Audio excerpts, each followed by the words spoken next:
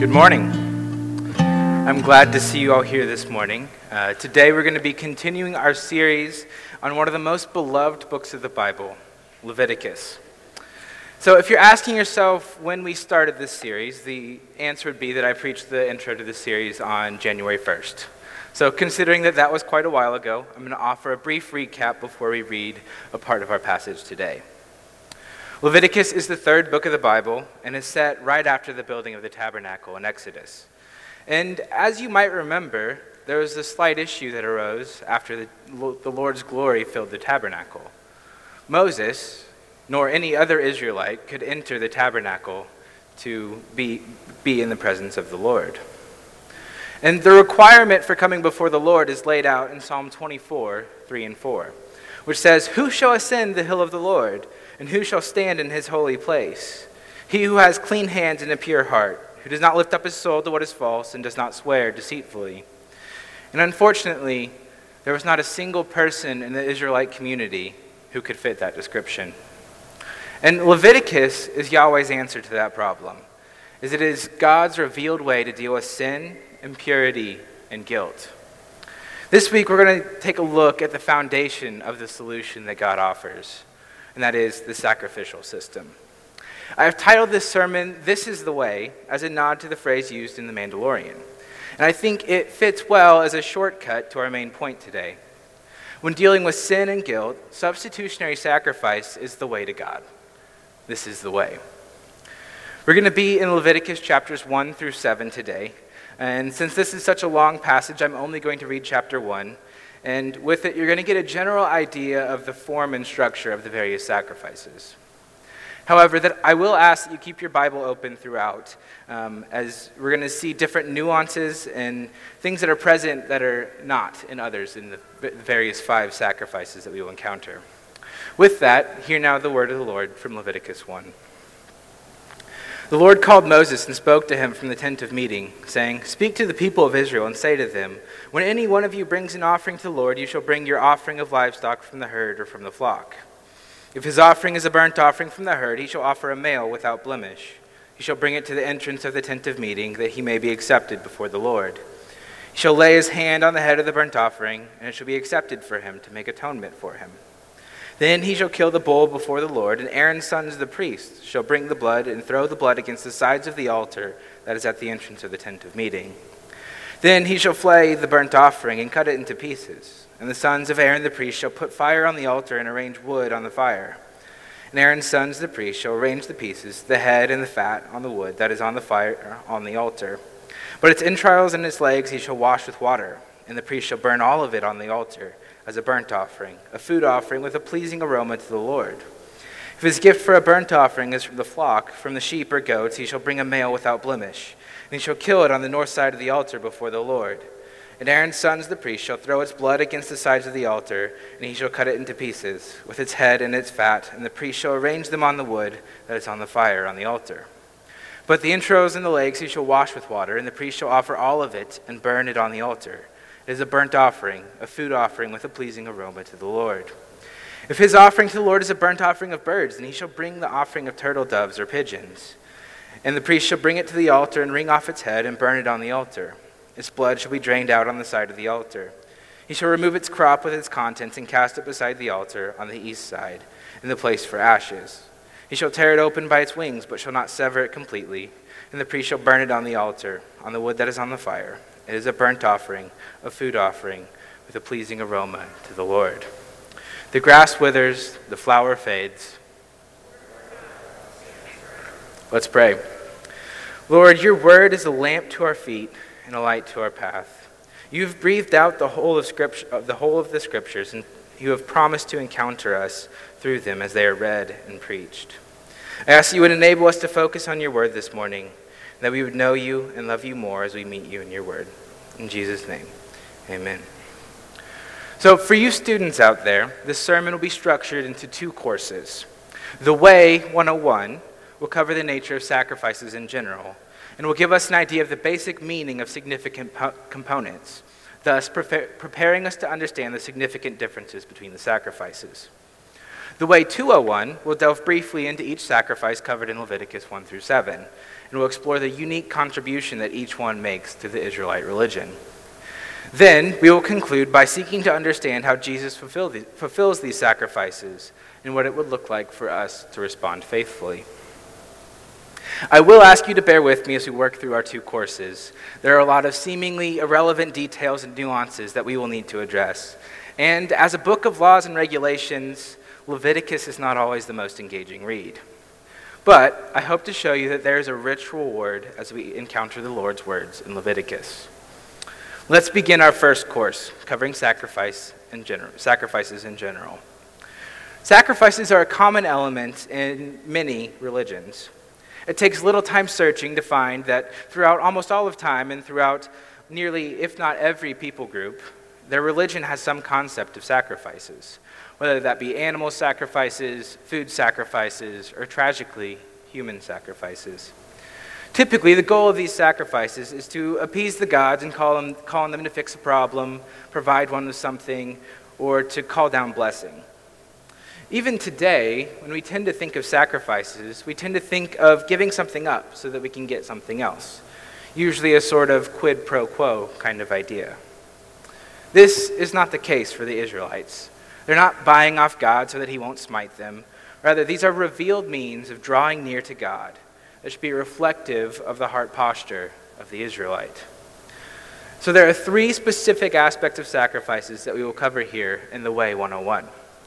Sacrifices are costly, bloody, and substitutionary. I'll repeat that. Sacrifices are costly, bloody, and substitutionary. So first, we're going to cover the costly nature of sacrifices. Sacrifices are meant to be costly. Otherwise, they really wouldn't be sacrifices. And repeatedly throughout Leviticus 1 through 7, we see that the animals to be sacrificed are required to be without blemish, or for the grain offering, that of fine flour. Animal sacrifices would have been extremely costly at the time. The Israelites were about to wander in the wilderness for 40 years, so they did not have modern vet medicine to deal with disease, lameness, etc. And then to be asked to kill an animal, let alone one that is out blemish, would meaning that it would be your best animal, would make this even more costly.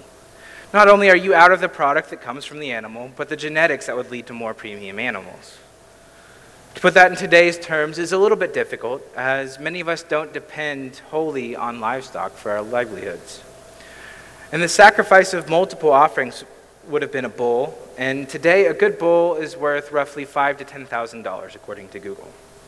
Yet to limit the value of the sacrifice to $5,000 to $10,000 is likely a little too small of a number for the Israelites. But it was not only the sacrifice that was costly, but the fact that the meat was either burned or given to the Levites as food means that you don't recover so much as a steak.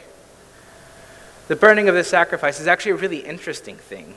It would be akin to just lighting a pile of thousands of dollars on fire. And it tells us something important about sacrifices, because it reveals that there should be no ability to recover anything whatsoever that you have sacrificed. You can't hold on to the sacrifice and offer it at the same time. You either give it or you don't. So sacrifices are costly, and this is fitting because they're being offered to God, who is worthy of all worship. But sacrifices are also bloody, and with the exception of the grain offering, all of these sacrifices involve the slaughtering of an animal. And often, the person who brought the sacrifice would be the one to slit the animal's throat. This is actually on purpose.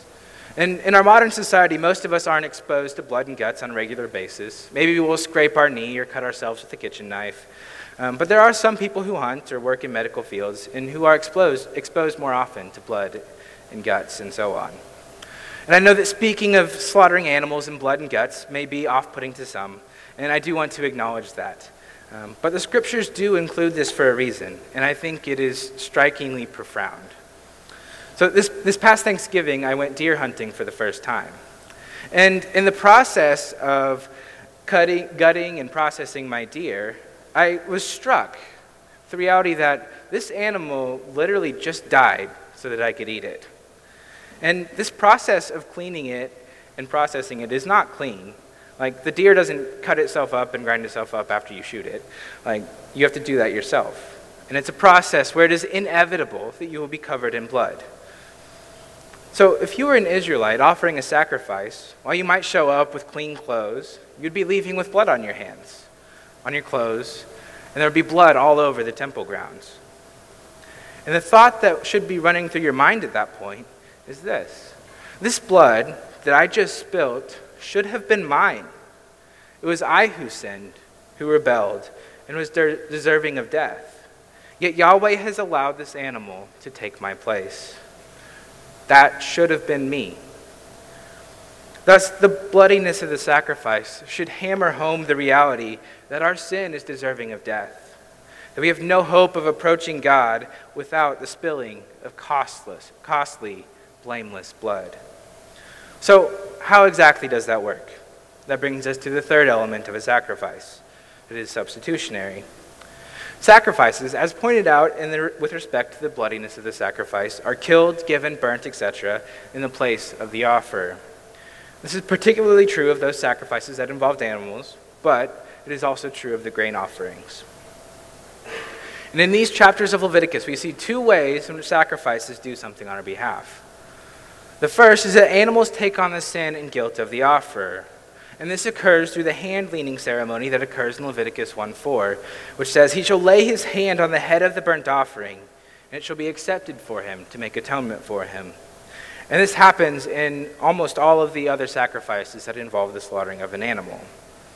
In this ceremony, the sin and guilt of the offerer is transferred to the animal, who then pays with its blood. And blood, for the Israelites, was understood as the source of life. In Genesis 9:4, God tells Noah that you should not eat flesh with its life, that is blood. And later in Leviticus, God tells the Israelites in Leviticus 17:11, for the life of the flesh is in the blood. And I have given it for you on the altar to make atonement for your souls. For it is the blood that makes atonement by the life. So this hand-leaning ceremony is an imputation, or a transfer of the Israelites' life and the judgment that is deserved for the unblemished, innocent life of the animal. And because the party with the guilt transferred to it is slaughtered, the other, namely the Israelite, is able then to live before God as if they were unblemished and innocent. The other substitutionary aspect in the idea of sacrifice comes with the usage of the phrase pleasing aroma throughout chapters 1 through 3. And this is specifically in connection with the burnt, grain, and peace offerings that are all voluntary. The phrasing usually goes, with a pleasing aroma to the Lord. The idea here is that as the sacrifice is burnt and it turns into smoke, it visually ascends into the sky. So it comes to symbolize that the sacrifice is coming before the presence of the Lord as something that is pleasing to him. L. Michael Morales helpfully explains this element, saying, in the burning rite, the offering is not destroyed but transformed, sublimated, etherealized, so that it can ascend in smoke to the heaven above, the dwelling place of God. Through this ritual of transformation, the ascending smoke becomes a visible presentation of humanity's return to God. In short, when the offering is burnt, the offerer is vicariously ascending into the presence of God.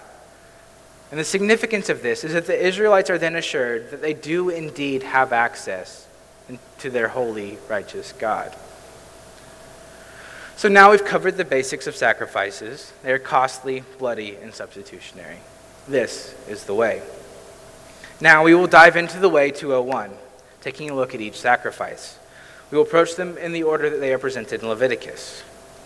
So the first offering we see in the passage that we read earlier was the burnt offering. And in many ways, it will follow very closely the basic outline structure of the sacrifice that we just covered. An unblemished animal is brought, slaughtered, its blood is thrown against the sides of the altar, it's cut up, cleaned, and then burnt completely. While the offerer does a lot of this, it is the priest who will throw the blood on the altar and burn the animal, as they are needed as mediators. And another interesting thing about this offering is that there are provisions for different types of animals that can be used, meaning that this particular sacrifice would have been more accessible to the poor in Israel. And this brings out an important point, that the goal of this offering was not to make a show of offering an expensive animal, but to reveal an inward posture in reality. This, along with the grain and peace offering, are voluntary, so they are a free response to God. And the significance of this offering is that it reveals a wholehearted consecration of the individual to God. And this particularly comes out in the fact that the entire sacrifice is burnt. Thus, in offering this burnt offering, the Israelite is recognizing that their life is not their own, but God's, and this drives them towards godliness. Why? Because when we are committed to or devoted to something, we will work tirelessly to bring about that dream or desire. And we find that we are not as devoted to God as we are called to be, but we are often devoted to things that are not God. This can be any number of things, whether it's your career, your family, or excellence in a hobby, sport, or school. These things are things we make sacrifices for these things, whether that be our time, our money, or our freedom. We are all too familiar with the story of a parent too obsessed with their career to be present with their children, or the student who spends all of their time chasing that 4.0 so that they don't actually develop meaningful relationships in college. And while we should be dedicated to the various callings that we've been called to by God, we also must seek to have them rightly ordered, and that is what this sacrifice does. The burnt offering calls for a costly sacrifice, one that dies in your place and is offered to God in your place. And to offer this sacrifice is in effect to say, Lord, this is my life, poured out before you, offered completely unto you. Take it and do with it what you will. I'm willing to go where you call, to obey your commands, and find my joy in all in you, no matter the cost. Now we'll move on to the grain offering in chapter 2. The grain offering in many ways is the anomaly out of these 5 offerings, as it's the only one where blood is not spilt.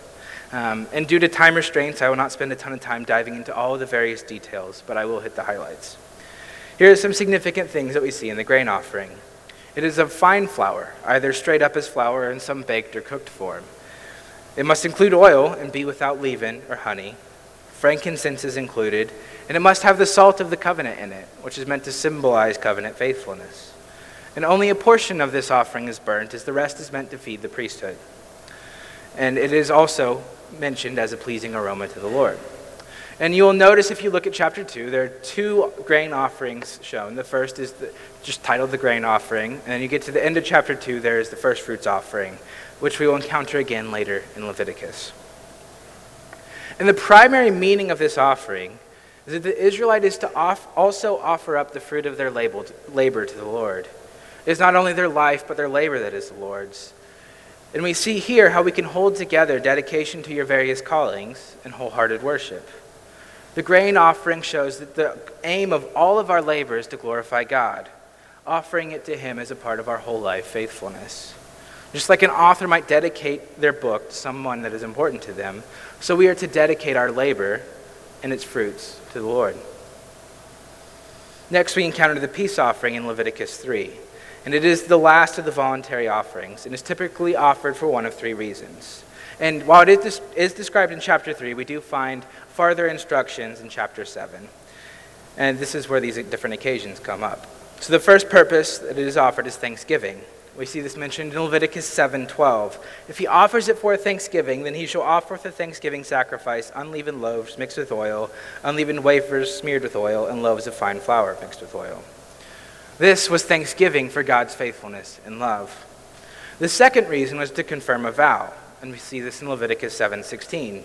But if the sacrifice of his burnt offering is a vow offering or a free will offering, it shall be eaten on the day that he honors his sacrifice, and on the next day what remains of it shall be eaten.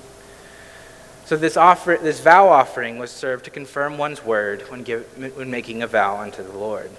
And third, as we saw it mentioned in 7:16, there's also a free will aspect. It's labeled the free will offering, which points to just an expression of one's love for God.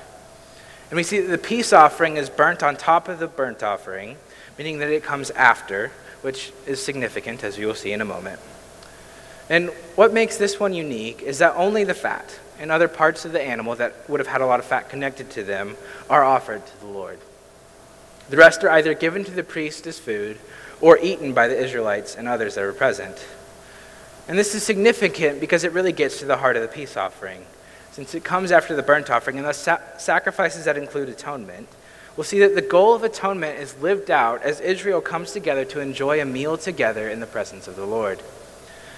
And while this aspect is not mentioned in chapter 3, we do find the instructions for the meal to follow in Leviticus 7:11 through 36. They eat the sacrifices within one day in some cases and before the third day in others. Considering that this was an entire cow, lamb, or goat, there's no way that they were eating this animal on their own. So they, and all who were clean, would be able to eat this animal. There was to be no discrimination in inviting to this covenant meal. The only requirement was that they had to be ceremonially clean. And thus, this meal is a foretaste, looking forward to the goal of the covenant, and that which is peace and communion with God and God's people. And this only comes after atonement is made. And the peace offering is the promise that this communion is real and is present to some extent, yet is clearly awaiting a future, fuller fulfillment. And if there's one thing that I want you to remember about the peace offering, it is this. The peace offering calls us to fellowship with God and others as a result of the way of atonement that he has made. So we're going to move on now to the two mandatory offerings. The sin offering is first, and then we'll cover the guilt offering. The sin offering is in chapter 4, and it is listed as being offered for unintentional sins, which are committed in ignorance of the law or ignorance of having broken the law. And the Bible distinguishes this from sins done with a high hand, which are directly meant to just complete rebellion against God, whether that be blasphemy or just total willful rebellion. And there are many ways where this idea of being guilty and needing atonement for unintentional sins runs counter to our cultural ideas. Typically, when we've sinned or done wrong, we very quickly turn to the excuse of, I didn't mean to, or, I didn't know. And these are not excuses that work for God. You either obeyed or you didn't. And if you sinned, even unknowingly, you are deserving of death, and thus you need to sacrifice. And this sin offering is that sacrifice. Built into this offering is the idea of confession and repentance. This sacrifice would be a public thing, not something that you could go do at home. Oh, darn, sinned again, I'm going to go out back and slaughter an animal. No, you had to go to the temple, bring an animal, and do so. And that everyone would see that, they're offering a sin offering. They sinned. And they are seeing that you are then repenting and coming to the Lord to deal with it. And one thing that you might notice in chapter 4 is that there are different offerings required for different people. For example, the high priest must sacrifice a bull, and just a leader amongst the people must offer a goat. The general principle here is that the higher the position, the larger the need for forgiveness, as the impact of said sin is larger. This may again be counterintuitive to our culture, because we like to think that we have equal power and thus equal consequences. But that is frankly not the case. Those who have more authority and power have more responsibility to steward that authority and power well. And within a church setting, this is why there are higher biblical standards for those who seek to be elders, since they are taking on the responsibility of shepherding the flock of God. This sin offering also has a provision for cheaper sacrifices in line with what one is able to afford, meaning that God wants forgiveness and repentance to be present amongst even the least of the people. And this is basic life-for-life sacrifice for the forgiveness of sins. What is needed to receive forgiveness is to realize and confess your sin and then offer the appropriate sacrifice. Now we will move on to the guilt offering. The guilt offering is offered for actual or felt guilt. And guilt is the result of having betrayed covenant loyalty and thus needs a reparation, a paying back. In Leviticus 6, 1 through 5, there are a number of examples of things where the guilt offering would be appropriate. All of them involve wronging their neighbor and thus defaming God's name. Here are those examples.